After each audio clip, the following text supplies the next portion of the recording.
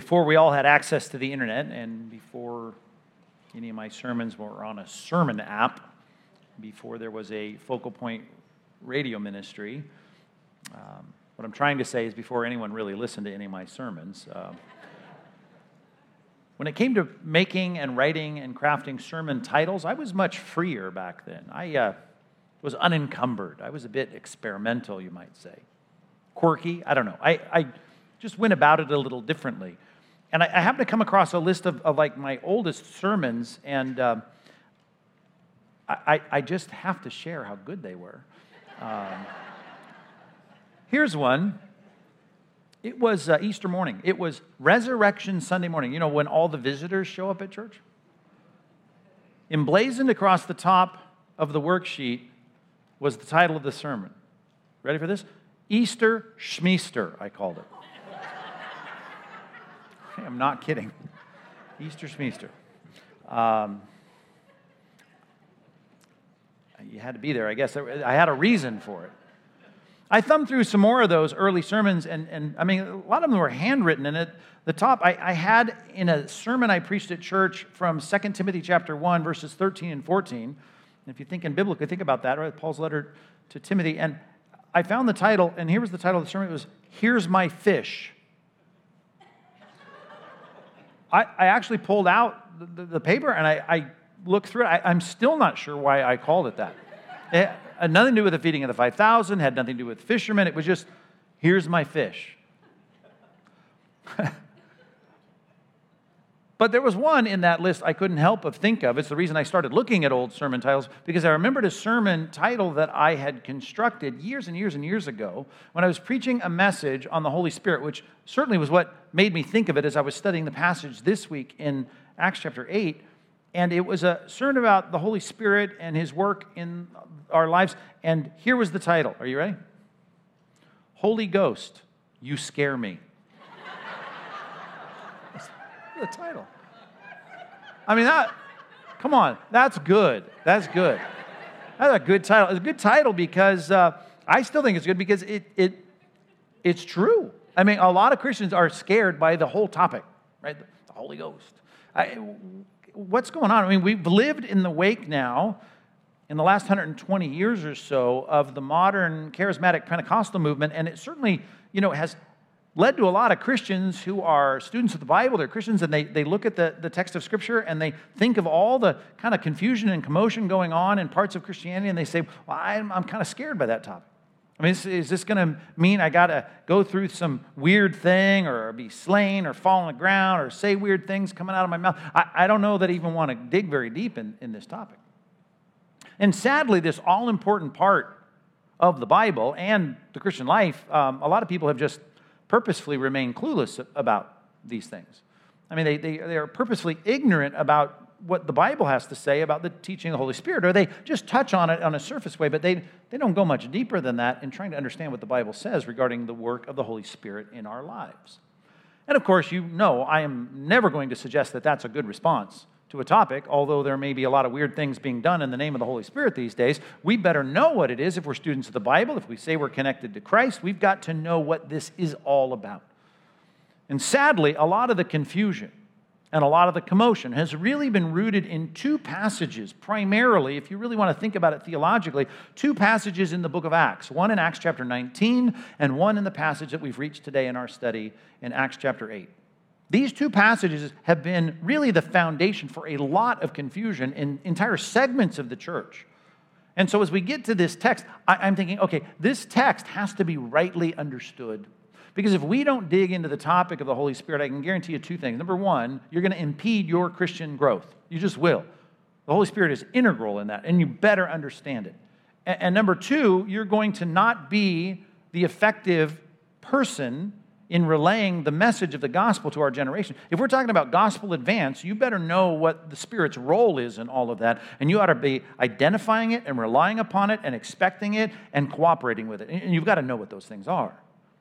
But it's passages like this that are so often misrepresented among Christians, not only now, but historically. In many ways, it's ramped up, as I said, in the last, century and a quarter. And we need to make sure that we say, oh, I understand that. And I know that, and I can look at the whole of Scripture and put these two passages and understand them in their right historical and redemptive context and say, I get what's being said here. So let's not avoid it. Let's dig into it. That's why I only picked 4 verses for us to study here today. So take your Bibles out if you haven't already, and let's make sure we understand what's going on in Acts chapter 8, verses 14 through 17. Now remember where we've been. It's the thing about preaching consecutive text. You got to kind of keep up in your mind as to where we've been in the past. We've got here the persecution breaking out in Jerusalem, so it's scattering the church. Right? Stephen has been martyred. And Philip now becomes the subject of a lot of what we're reading here in chapter 8. And Philip goes into Samaria. And Samaritans and Jews did not get along. It's not much different than what you're seeing on the news when you see the headlines this weekend about all the tear gas and the rubber bullets and the rock throwing that's going on in eastern Jerusalem, right? And even on the Temple Mount there, at the mosque on the Temple Mount. And all of that's going on, and you're thinking, these people cannot get along. How long have you not been able to get along? And you think, well, that's how it was in the New Testament. Right? Just like you see the Palestinians and the Jews fighting in the suburban eastern Jerusalem, and you see it all erupting in riots on the Temple Mount, that's the kind of thing, the hostility, the animosity that was going on in the first century, in that the Samaritans certainly had no dealings with the Jews, and the Jews had no dealings with the Samaritans. Matter of fact, when you said you cannot come, Samaritans, into the Temple Mount, you're excluded, you're barred, well, then they set up their own. Right? And they said, fine.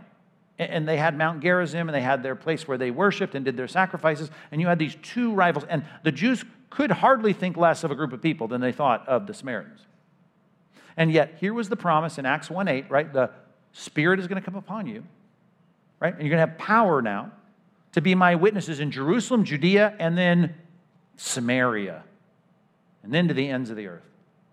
Now, that was a problem. It was a problem in so many ways because you had to convince an entire group of people that relied on the promises and covenants of Abraham and everything that God promised, and then the coming of Messiah, and reading all about Isaiah and Jeremiah and Ezekiel and Daniel, the major prophets in particular, about all the major promises of the coming of Christ. And they said, here he is, Jesus of Nazareth. He is the Messiah. And now you're going to take that into Samaria that has a rival religion going on? Although they claim they followed God, we say these guys are bad guys. And all of a sudden now, you got to take the gospel to the world. Philip was chosen to be the key player, the running back who takes the ball into Samaria. And as he's there, you see he's endowed with special abilities to break natural law and do some things like heal the paralytic we saw. And people respond. And they respond well. Not everyone, of course, but in the Samaritan town, they have conversions and people are trusting in Christ. They're believing the euangelion, the good news of the gospel that is preached by Philip. And he baptizes them in water. And all that seems to be going just fine. It's a great story. We've seen it in Acts 2. We've seen it in Acts 4. We've seen it in the New Testament all throughout as God is bringing people to repentance. And that all seems perfectly fine until we get to verse 14. 14 through 17. Follow along as I read it from the English Standard Version. Now, when the apostles at Jerusalem heard that Samaria had received the word of God. And that's not just, yeah, I like that verse. They heard the preaching of Philip, who had heard the preaching of Stephen, who had heard the preaching of his pastor Peter. They knew the gospel, and Philip had brought the accurate gospel, and they embraced it. Well, when the apostles who stayed back in Jerusalem when the persecution broke out, you might remember, they said, we're going to send our senior pastor. Peter was the primary preaching pastor, and John, the associate pastor of the megachurch in Jerusalem. We're going to send those two key apostles, and they're going to go down to Samaria, which is really north, so it's up, but it's down in elevation. Verse 15, they came down and they prayed for them. So Peter and John, two of the key apostles, go down and pray for the Samaritans, right, who had received the word. They had already been baptized in water, that they might receive the Holy Spirit. For, explanation, verse 16, for he, the Holy Spirit, had not yet fallen on any of them, any of who? The Samaritans. But they'd only been baptized in the name of the Lord Jesus. They had only been baptized. The word that should bother you in that sentence is the word only. Like, that's the whole point, isn't it? Go make disciples, right? Baptizing them. I mean, what's the deal? This whole point of trusting in Messiah and following, they did it. What do you mean they only were baptizing them? Well, something was missing. Well, what was missing? The Holy Spirit. They hadn't received the Holy Spirit. Verse 17. And they then said, laid hands on them, verse 17, and they received the Holy Spirit. So let's put this into categories. The accurate gospel, the right gospel goes out through Philip. The right response from the Samaritans, they repent, they trust, right? Then They get baptized in water, which is supposed to be the expression that you've become a disciple. And then, think about it, you're in Samaria. That's 2 days' journey from Jerusalem. So it takes at least 2 days for the word to get there. Taking at least 2 days and maybe a day for Peter to pack. I don't know. I mean, it's taking a week probably to get them back. And now they show up and now it's like, okay, you're going to get the Spirit. So you got right gospel, right response, water baptism, and then the Holy Spirit a week later. Or however long. I don't know. I'm guessing. But word got there, word, comes back. And that 2 guys come back, the apostles, and they get the Spirit. I said Acts 19 should be in your mind paired with Acts chapter 8. Acts chapter 8, that's the pattern. Acts chapter 19, same thing happens. You have the right gospel, the powerful gospel of in this case, Apollos preaching in Western Asia and in the key city of Ephesus. And they respond rightly to it. These Ephesians, these Asians, they respond rightly to the gospel. And then they get baptized in water, right? Which is what you're supposed to do. Right gospel, right response, baptized in water. That's your first act of obedience to declare that you're a disciple, right? But they don't get the Holy Spirit. They're not filled with the Holy Spirit until Paul shows up and the same thing happens. Well, what do you see? You see what we see all the time going on in our Christian life is that we want to give the right gospel, we're praying for the right response, and then, hey, you're now part of our deal. Let's get you baptized. Let's declare that in water. And that declaration, we see that all the time. Well, what's going on here in chapter 8 and 19 that all of a sudden now there was some delay? Well, that's the question we need to answer. I need you to understand. If you're taking notes, right, jot this down. Number one, we need to know why the Spirit was late to Samaria. Where did he go? Right? What happened? Why am I saying that? Because let's think through what we've already seen in Acts. Acts chapter 2. Peter preaches the right gospel. The people respond rightly. Right? Now think about this. If you read it in context, you look carefully.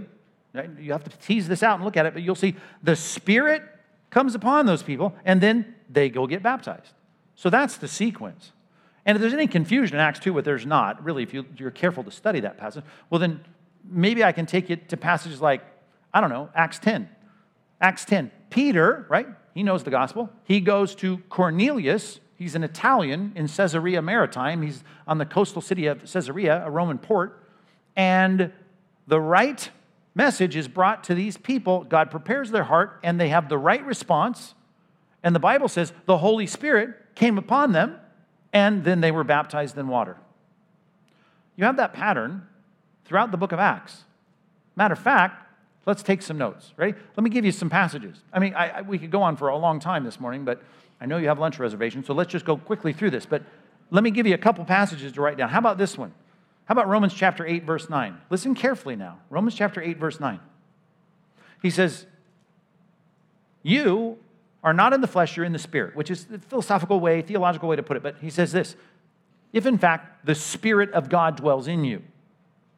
Anyone who does not have the Spirit of Christ, the Spirit of God, does not belong to him.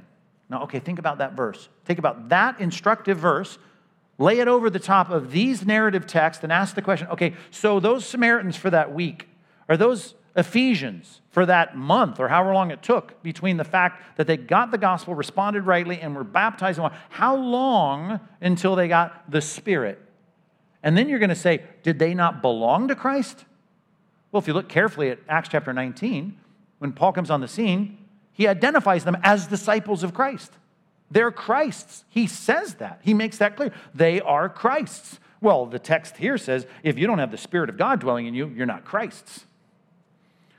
How about 1 Corinthians chapter 12, verses 12 and 13? 1 Corinthians chapter 12, verses 12 and 13.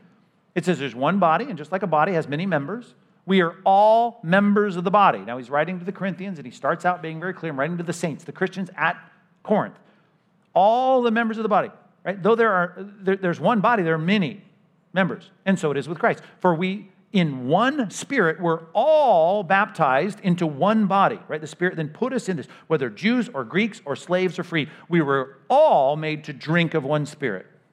So if you're in the body of Christ and you're counted as a part of this organization that is of redeemed people, well, then you drank of the Spirit. Now, a lot of verbs, right? Fall, Spirit falling on you, Spirit filling you, right? In this case, drinking of the Spirit. All this connection of you, these spatial proximity analogies of the Spirit, all of that, right, is happening in your life if you claim to be in this thing called the church, the redeemed church. So it seems like if I'm really a Christian, I have the Spirit. How about this one? Titus chapter 3, verse 5. Titus chapter 3, verse 5. He saved us, not because of the works we've done in righteousness, right? Not by earning it. We didn't do it by our works. But according to his own mercy, how are we saved? He's defining it now. By the washing of regeneration and renewal of the Holy Spirit. We're saved, and he defines it this way. By the washing of regeneration. Picture that like a washing machine.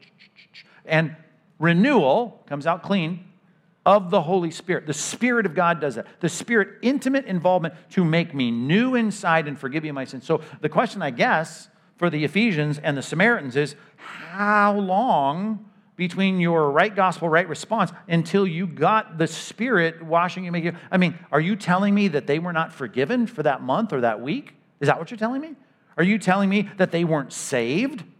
I mean, everyone was celebrating their salvation at their water baptism. They were going, yay, I'm now a follower of Christ. Paul calls them in Acts 19, disciples of Christ.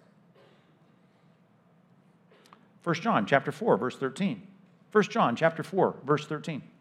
It says, by this we know that we abide in him, in God, right? And he in us. How do I know I've got a relationship with God and he's in me and I'm in him? How do I know that? Because he's given us his Spirit. Think that through. How do I know that I'm God's, right? That he's in me and I'm in him? How do I know I have this relationship? Because I have his Spirit. So again, I'm asking those Ephesians and those Samaritans, are you telling me that the right response to the right gospel and this celebration of their faith in Christ and baptism, they didn't abide in? What were their quiet times like that first week? I mean, this is weird. How were their prayers and their worship?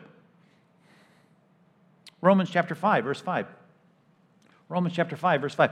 And hope, which in the context is all about me knowing that I've got a future. I'm not going to be cast into outer darkness when I die, that I'm right with God. This hope does not put us to shame because God's love has been poured into our hearts through the Holy Spirit who has been given to us. So the Holy Spirit's given to us, and I now know that I have the love of God, and that gives me the hope. God loves me. He's not going to condemn me. I'm accepted. I have peace with God. And how do I know that? Because the Spirit of God came into my life.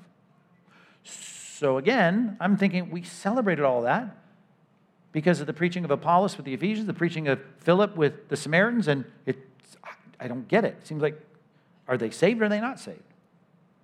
Galatians chapter 3, verse 2. Galatians chapter 3, verse 2. He asks a rhetorical question. He said, let me ask you this, right? Did you receive the Spirit, right? Did you get the Spirit in your life by works of the law? Well, we already know that, Titus 3:5. No, we don't get the Spirit by the works of the law. Or by hearing with faith. So there's the equation, right? I know that his answer in that rhetorical question is you get the Spirit by hearing and trusting in response to that. So I'm saying, why was the Spirit late to Samaria? Why? I mean, it doesn't make any sense. It doesn't fit the clear, instructive teachings of Scripture. And it's everywhere. The book of Acts chapter 9, the Apostle Paul, right? Ananias, not the one killed in chapter 5, but Ananias, this disciple, shares the gospel, right? And I mean, we don't see all the details of that, but Paul then, right, responds. It says he's filled with the Spirit. The Spirit came upon him, and he's saved, and then he gets baptized in water. That pattern is consistent. That pattern is described. That pattern you cannot get out of that straitjacket. And I just gave you 6 verses right there, and we could go through 60 about how the fact that you are a Christian because the Spirit of God dwells in you. If you don't have the Spirit of God, you're not a Christian. I mean, it was enough to quote Romans 8:9, but I'm just making the point. So I got to say, scratch my head. What's going on in these 2 passages? Now, here's the problem. The animosity between the Samaritans and the Jews. The animosity that exists, though secondarily, but still very large, between the Jews and the Gentiles. I want you to look at the pattern in 3 contrasted cases. Acts chapter 8, Philip with the Samaritans. Acts chapter 19, Apollos and the Ephesians. And then I want you to add this one in Acts chapter 10, Peter and Cornelius the Italian. That's still in Israel. But the question is, why is the pattern different with these two? And yet, here's Peter giving the gospel, and we have the same thing. We have the right message, the right response. We have the Spirit come into their lives, which seems to be the standard normative thing throughout the Scripture. Not only normative, it seems required that you can't be a Christian without the Spirit in you. And then you have water baptism as an expression of that. That sequence we have with Peter as he leads Cornelius to Christ. Do you know anything about chapter 10 of Acts? How much prep did God do in Peter's heart to get him ready for that? A lot. And he's an apostle, the authorized agent bringing the authority of Christ to this situation. A whole chapter is written on this. And the sequence is normal. The sequence is not normal in Acts 19, and it's not normal in Acts chapter 8. Why? Because we don't have apostles there. Now read our passage again. Look at it. Now it starts to make maybe more historical, redemptive sense. Now when the apostles at Jerusalem heard that Samaria had received the word of God, which is like ding, ding, ding, ding, ding, that's crazy. How can that be? Right? If they rightly received, they sent Peter and John, apostles, who came and prayed for them that they might receive the Holy Spirit. He's not there. Why? At least not in the way that he is in every other Christian's life when they become a Christian. For he had not fallen on any of them. They had only been baptized in the name of the Lord Jesus. They did what they were supposed to do. They responded rightly. They even took their first step of obedience. But they laid their hands on them and they received the Holy Spirit. Now here is the promise of Christ. In John chapter 10, right? I am the shepherd of you guys. He's talking to his disciples, and I'm a good shepherd, lay down my life for the sheep. But I have sheep of another fold. Right? They're not here. They're not part of us. I'm going to go get them and bring them in. And those outsiders, including Samaritans and Gentiles, right? They're going to be a part of this, and we're going to have one flock and one shepherd. We're going to take two, to quote Paul to the Ephesians, take two hostile groups of people, which includes Gentiles and Samaritans, and we're going to bring them in with the Jewish people, and everyone who trusts in Christ, they're all going to be one, whether slave or free, whether Jew or Greek, whether circumcised or uncircumcised, whether Scythian, barbarian, it doesn't matter. Everyone responds to Christ and they're in one body. Now, I know the hard thing about mixing oil and water here, which seems to be like on the news, you see the difference of hostile groups of ethnic people. You say, how in the world can that be? Well, it's going to be by promise and now by authorized, credentialed, if you will, precedent. That the first Samaritan saved is going to have that authentication of the apostles present to say, yes, this is real. The wild olive shoot really has been grafted into the tree, and it's real. And now there's going to be supernatural signs that affirm it, which though our passage doesn't talk about, there's no expression of that. We know it's there. How do we know it's there? Because in verse 18, it says, Simon saw the Spirit was given through the laying on of the apostles' hands, and he offered them money, saying, give me this power also, so that anyone I lay my hands on may receive the Holy Spirit. Now, you just watched us commission some people, and we even, commissioned and ordained a pastor, and we laid our hands on them. And I don't know if I said, how much would you pay for that power to do what I just did? I don't think it's going to be a very high bidding war. Am I right? It's like, so what? I could do that, right? Well, you could do it.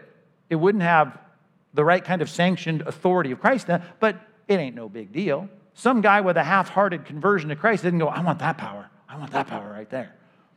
So we know, and it's explained further in Acts chapter 19, that when Paul shows up as an apostle of Christ and he lays hands on them, they receive the Holy Spirit and these miraculous things start happening.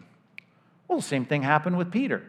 Same thing happened when Peter came to Cornelius in Acts chapter 10, and Cornelius is saved, and there is supernatural signs that affirm that this is real. But there was no delay. Why? Because there was an apostle there.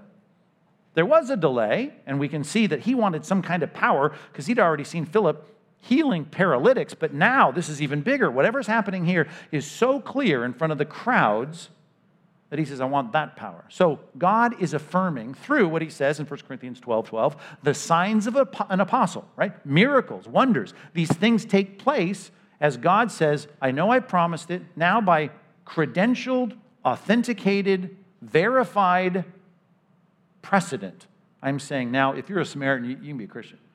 The Messiah of Israel can be yours. The blessings of Abraham can be for you. You can even be an Italian soldier. The Gentile in Caesarea was in Israel, and God sends Peter personally to start this. First Gentile in the book of Acts saved. The Gentiles in Western Asia, right? Apollos hits that one first, but eventually those Gentiles, so it's bifurcated. We've got two sets of Gentiles. We got the ones that live in Israel. In this case, he's working in Israel, and in Cornelius in chapter 10, and those living way out there in the outskirts of the West in Asia, Asia Minor as we call it. So, Gentiles outside of Israel. All of that leads me to believe, now notice this, that chapter 8 and chapter 19 must be exceptions that is based on the need for the verification for the early church of precedent through signs and wonders, making sure that we know that this is real and is true. We have a whole council in chapter 15 just to verify this is real. Salvation has come to the Gentiles. Okay. You may be going, when is this over? Listen, here's why it's important.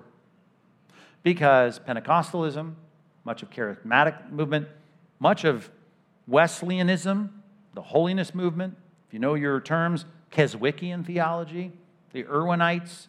I mean, we could go through so many movements of Christianity. Even guys that you don't think would be in this camp. Guys like D.L. Moody, R.A. Torrey, right? Simpson. There are so many people that you've read and you say, I read it. You know what they're talking about? And from time to time you may scratch your head. They'll talk about a second work of grace. They'll talk about the baptism of the Spirit. They'll talk about the Spirit falling on you. They'll talk about second-tier Christianity, and the dividing line is you get Christianity because you got the right message, the right response, you've been baptized, all of that's cool, but then the Spirit, man, bam, you get the Spirit. That's based on chapter 8 and chapter 19 of Acts. And that second work of the Spirit, it's called the second blessing theology, is everywhere, particularly in modern Christianity. When you add the layer of, well, they did miraculous signs, it's implied in chapter 8, and it's evident in chapter 19, so we want to see you at least speak in some, other kind of weird language, or fall down and shake, or maybe like the Brownsville revival, if you can just laugh and show that the Spirit has gotten you drunk with the Spirit. Let's do that. So we got two tiers of Christianity. I've even tried to clarify the dangers of like a lot of early dispensationalism that are distinguishing, if you know that branch of theology, the distinguishing of like junior Christianity and varsity Christianity. And they'll talk about Jesus being your Savior and then being your Lord. And a lot of them, if you look at their early writings, you'll see that movement from JV football Christianity to varsity. Well, that's the work of the Spirit there. It's when the Spirit gets involved and goes in high gear. Now, not all of them use that terminology. But the second blessing theology, the two-tiered Christianity, can you not admit that in Acts 8 and Acts 19, there's clearly a two-tiered Christianity? And I'm just saying, you've built entire theologies on that. That's not normative. There was a reason for that historically. Like a lot of things. Matter of fact, if I start looking at Acts chapter 9, when Saul of Tarsus, future Apostle Paul, gets saved, and I say, look at that. That's the pattern for conversion. Do you know what happened there? Light shines down on him, hears a voice, gets knocked off his horse, has scales put over his eyes. I don't know, what's that track look like, right? Here's how you get saved. Let's wait for the voice and the light to shine. Let's make sure you get knocked down on the ground. And then you're going to grow scales over your eyes. And then someone's going to come in and you're going to be released from that. Then you can get baptized once the scales fall off your eyes. I'm like, whoa. Because it's in the Bible does not mean in what we call a narrative section of Scripture that it becomes the instruction for the church. The instruction for the church is clear. You become a Christian, you get the Spirit. He indwells you. And as a matter of fact, I can add a lot of layers to that. Guarantee. Right? He's the guarantee of our future. He is there as the seal of God. So it's permanent. You don't lose him, and you don't get a second dose of him, or you don't become a Christian without him, and then you get him later. Can you see how many just at least give me a raised eyebrow that you've heard of this second blessing kind of theology? It's in a ton of places. Mostly in the last 200 years, 300 years, but really intensified in the last 120 years. And I'm saying this, when you hear someone say, have you been baptized in the Spirit? They're probably trying to give you some question relating to their two-tiered Christianity, oftentimes looking at these two passages to say, have you had the second work of the Spirit yet? Have you had the second blessing? Have you had the work of grace that comes secondarily, post-conversion?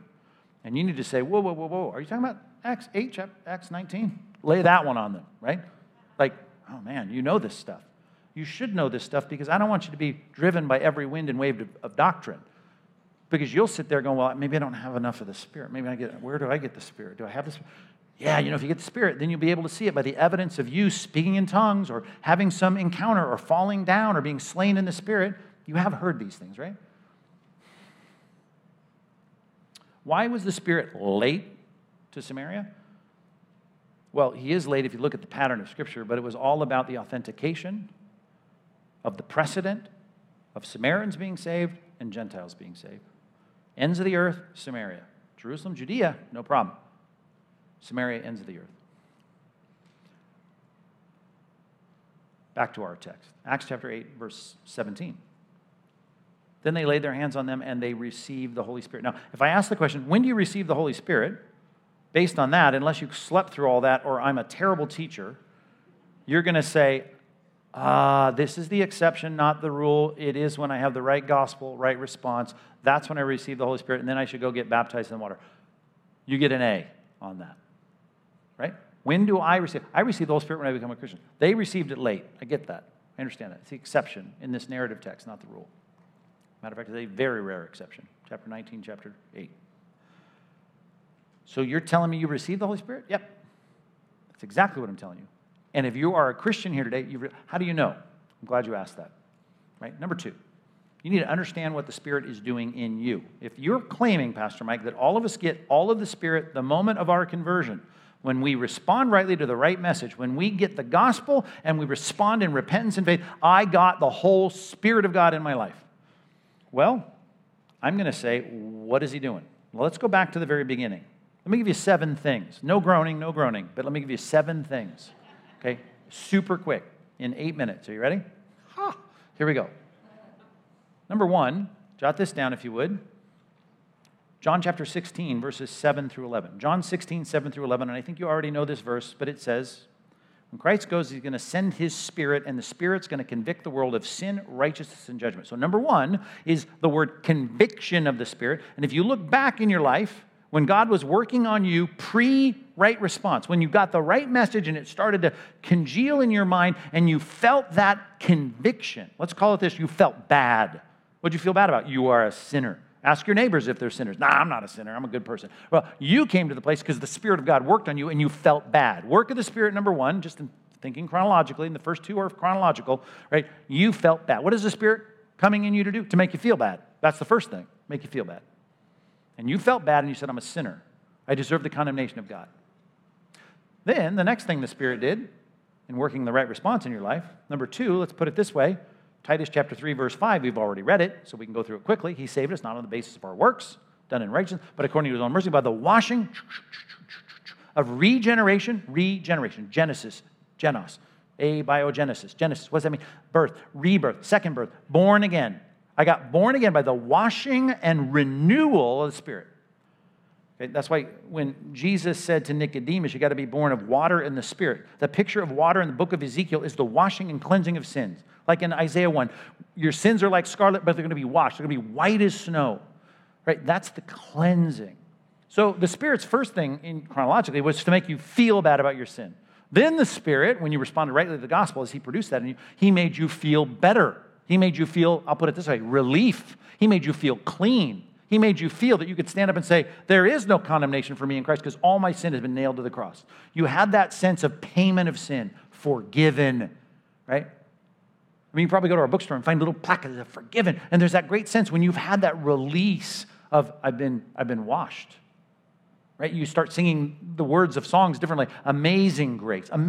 How sweet is that saved a wretch like me. I once was lost, but now I'm found. That's the picture of the Spirit's work in your life. He made you feel bad, then he made you feel relief.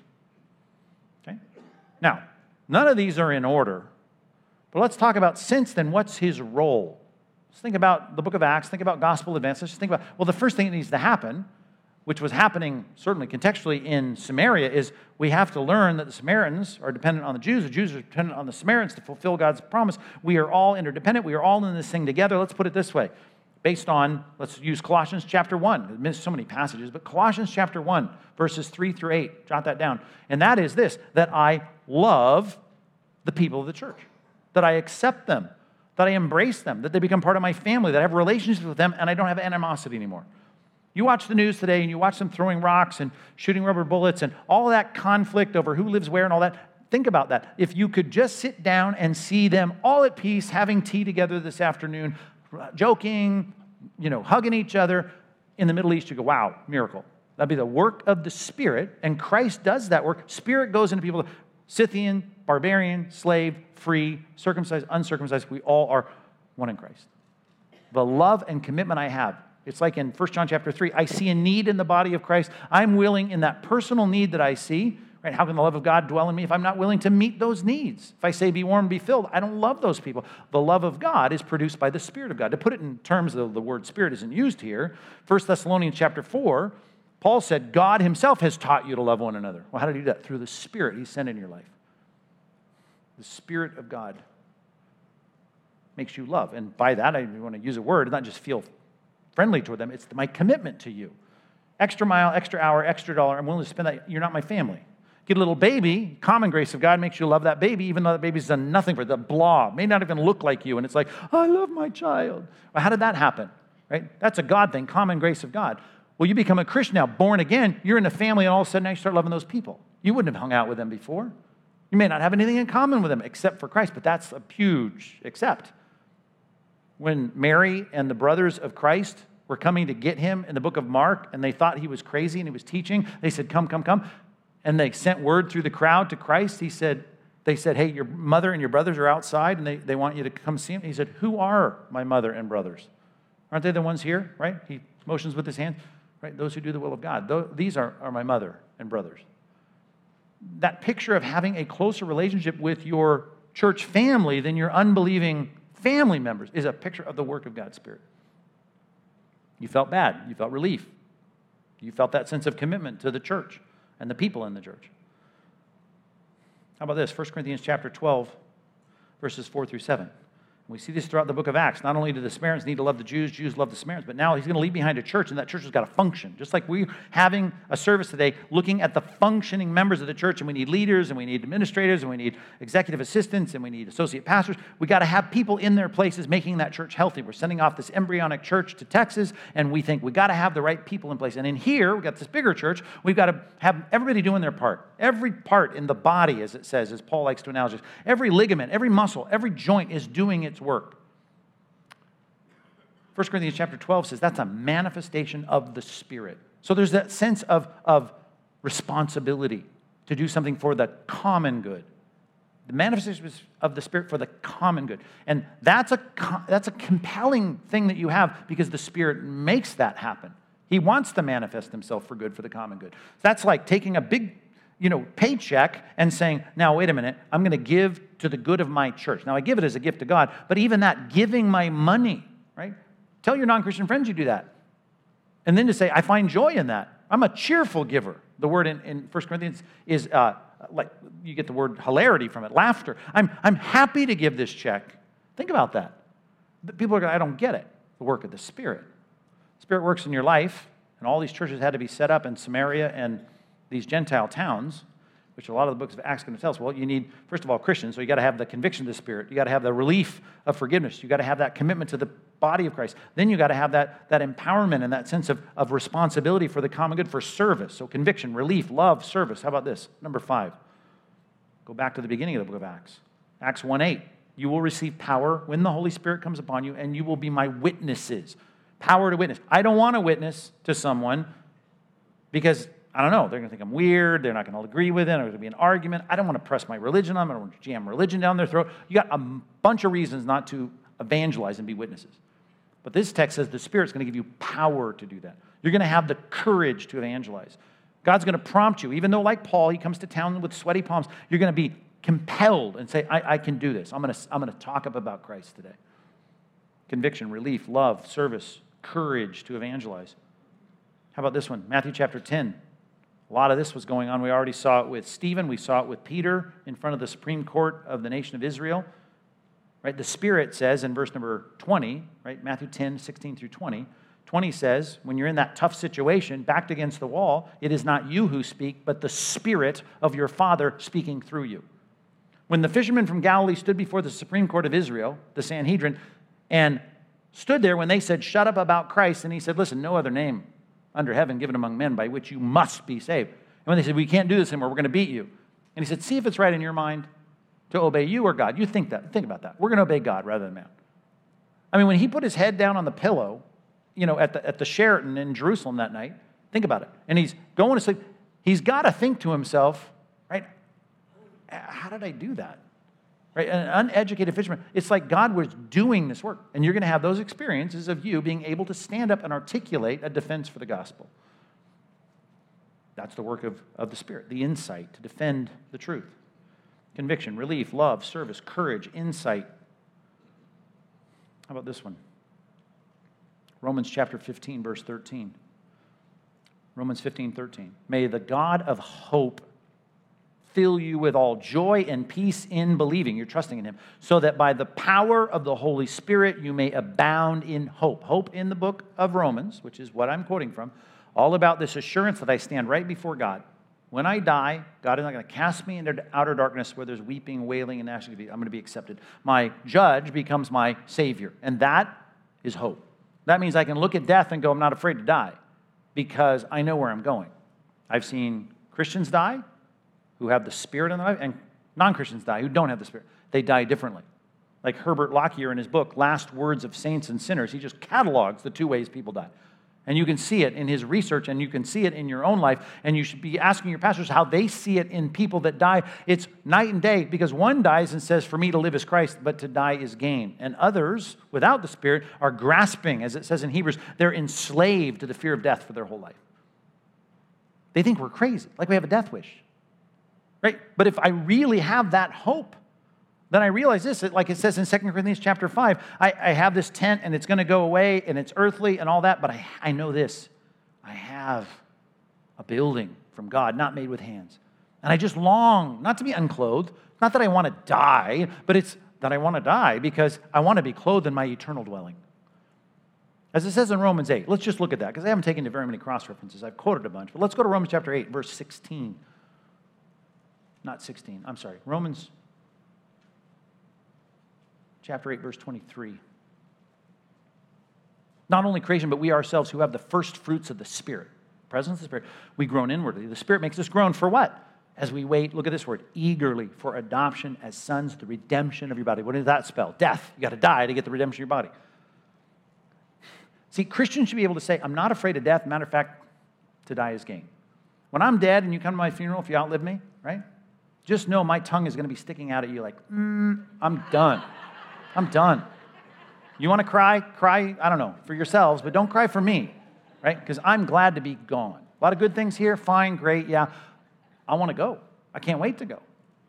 Now, Paul says you can't be suicidal because you have to stay on in the flesh so you'll have fruitful ministry as long as you're here on the planet. But real Christians, this is their hope, to see Christ face to face, to be done with the struggles of this world, to be on to a place where Christ is reigning, where the will of God is done in heaven. I'd like to be there. And that is a work, the Bible says, of the Holy Spirit. So important that we have that. Now, speaking of Romans, and I think I threw this out there first, verse 16, I can have this internally. It's subjective. No one can even figure out quite how this works, but the Spirit himself somehow bears witness, gives me confidence and assurance of this joyful, peaceful hope. It bears witness with our spirit that we are children of God. That's why I'm not afraid to die. That's why I know I'm in Christ. And as long as we're in the passage and going backwards, go all the way up to verse 13. There's an objective sense, too, when you look in the mirror, as you keep your journal, as you watch the victories and moving forward in your sanctification. If you live according to the flesh, you're going to die. But if by the Spirit in your life, you're following his lead, you put to death the deeds of the body, then you live. That's a sign of your life. For all who are led by the Spirit are sons of God. So if you're having this experience of the Spirit of God helping you say no to sin, putting to death these temptations, and you're battling and fighting, you're saying, wow, my sanctification now is a lot better than it was 5 years ago. Look at the progress I'm making. That is a picture of the objective assurance that I can have peaceful hope, joyful, peaceful hope, that I know I'm his. Holy Spirit, not a spooky, scary topic. The only spooky or scary thing is you trying to live life or advance the gospel without the Spirit actively involved in your life. That's the goal. And it's not about the magic shows, which had very specific, intended, redemptive, historical purposes within the text of Scripture. It's about me having these kinds of things work in my life. Conviction of sin, right? The relief of forgiveness, love for the people in the church, service for the good of the church, courage to share the gospel, insight to defend the gospel, and assurance that I'm His, in His grip, from here until I reach my final destination. People can look at the passage and be all sidetracked by the delay and the magic, the miracles. What I'm saying, the most important part of this text is they received the Holy Spirit. It's happened to you, I hope. And if it has, this is 7 things. You want more? I got 15 hours of lecturing on our website. If you just search you go to pastormike.com and put in the search bar 13-51. That's the beginning of a 10-part series, 90-minute lectures, all about the work of the Holy Spirit in our lives and in the world. And that'd be a good study if you don't have anything to listen to on the treadmill this week. But that's a short little version of it. And I hope this gives you something to aim at. I want to identify it, aim at it in my mind, and I want to cooperate with it. I want to work in sync with it. I want that work to be done in me.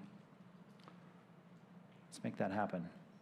Let's pray for God to make it happen. Let's pray. God, help us to be good followers of the Spirit,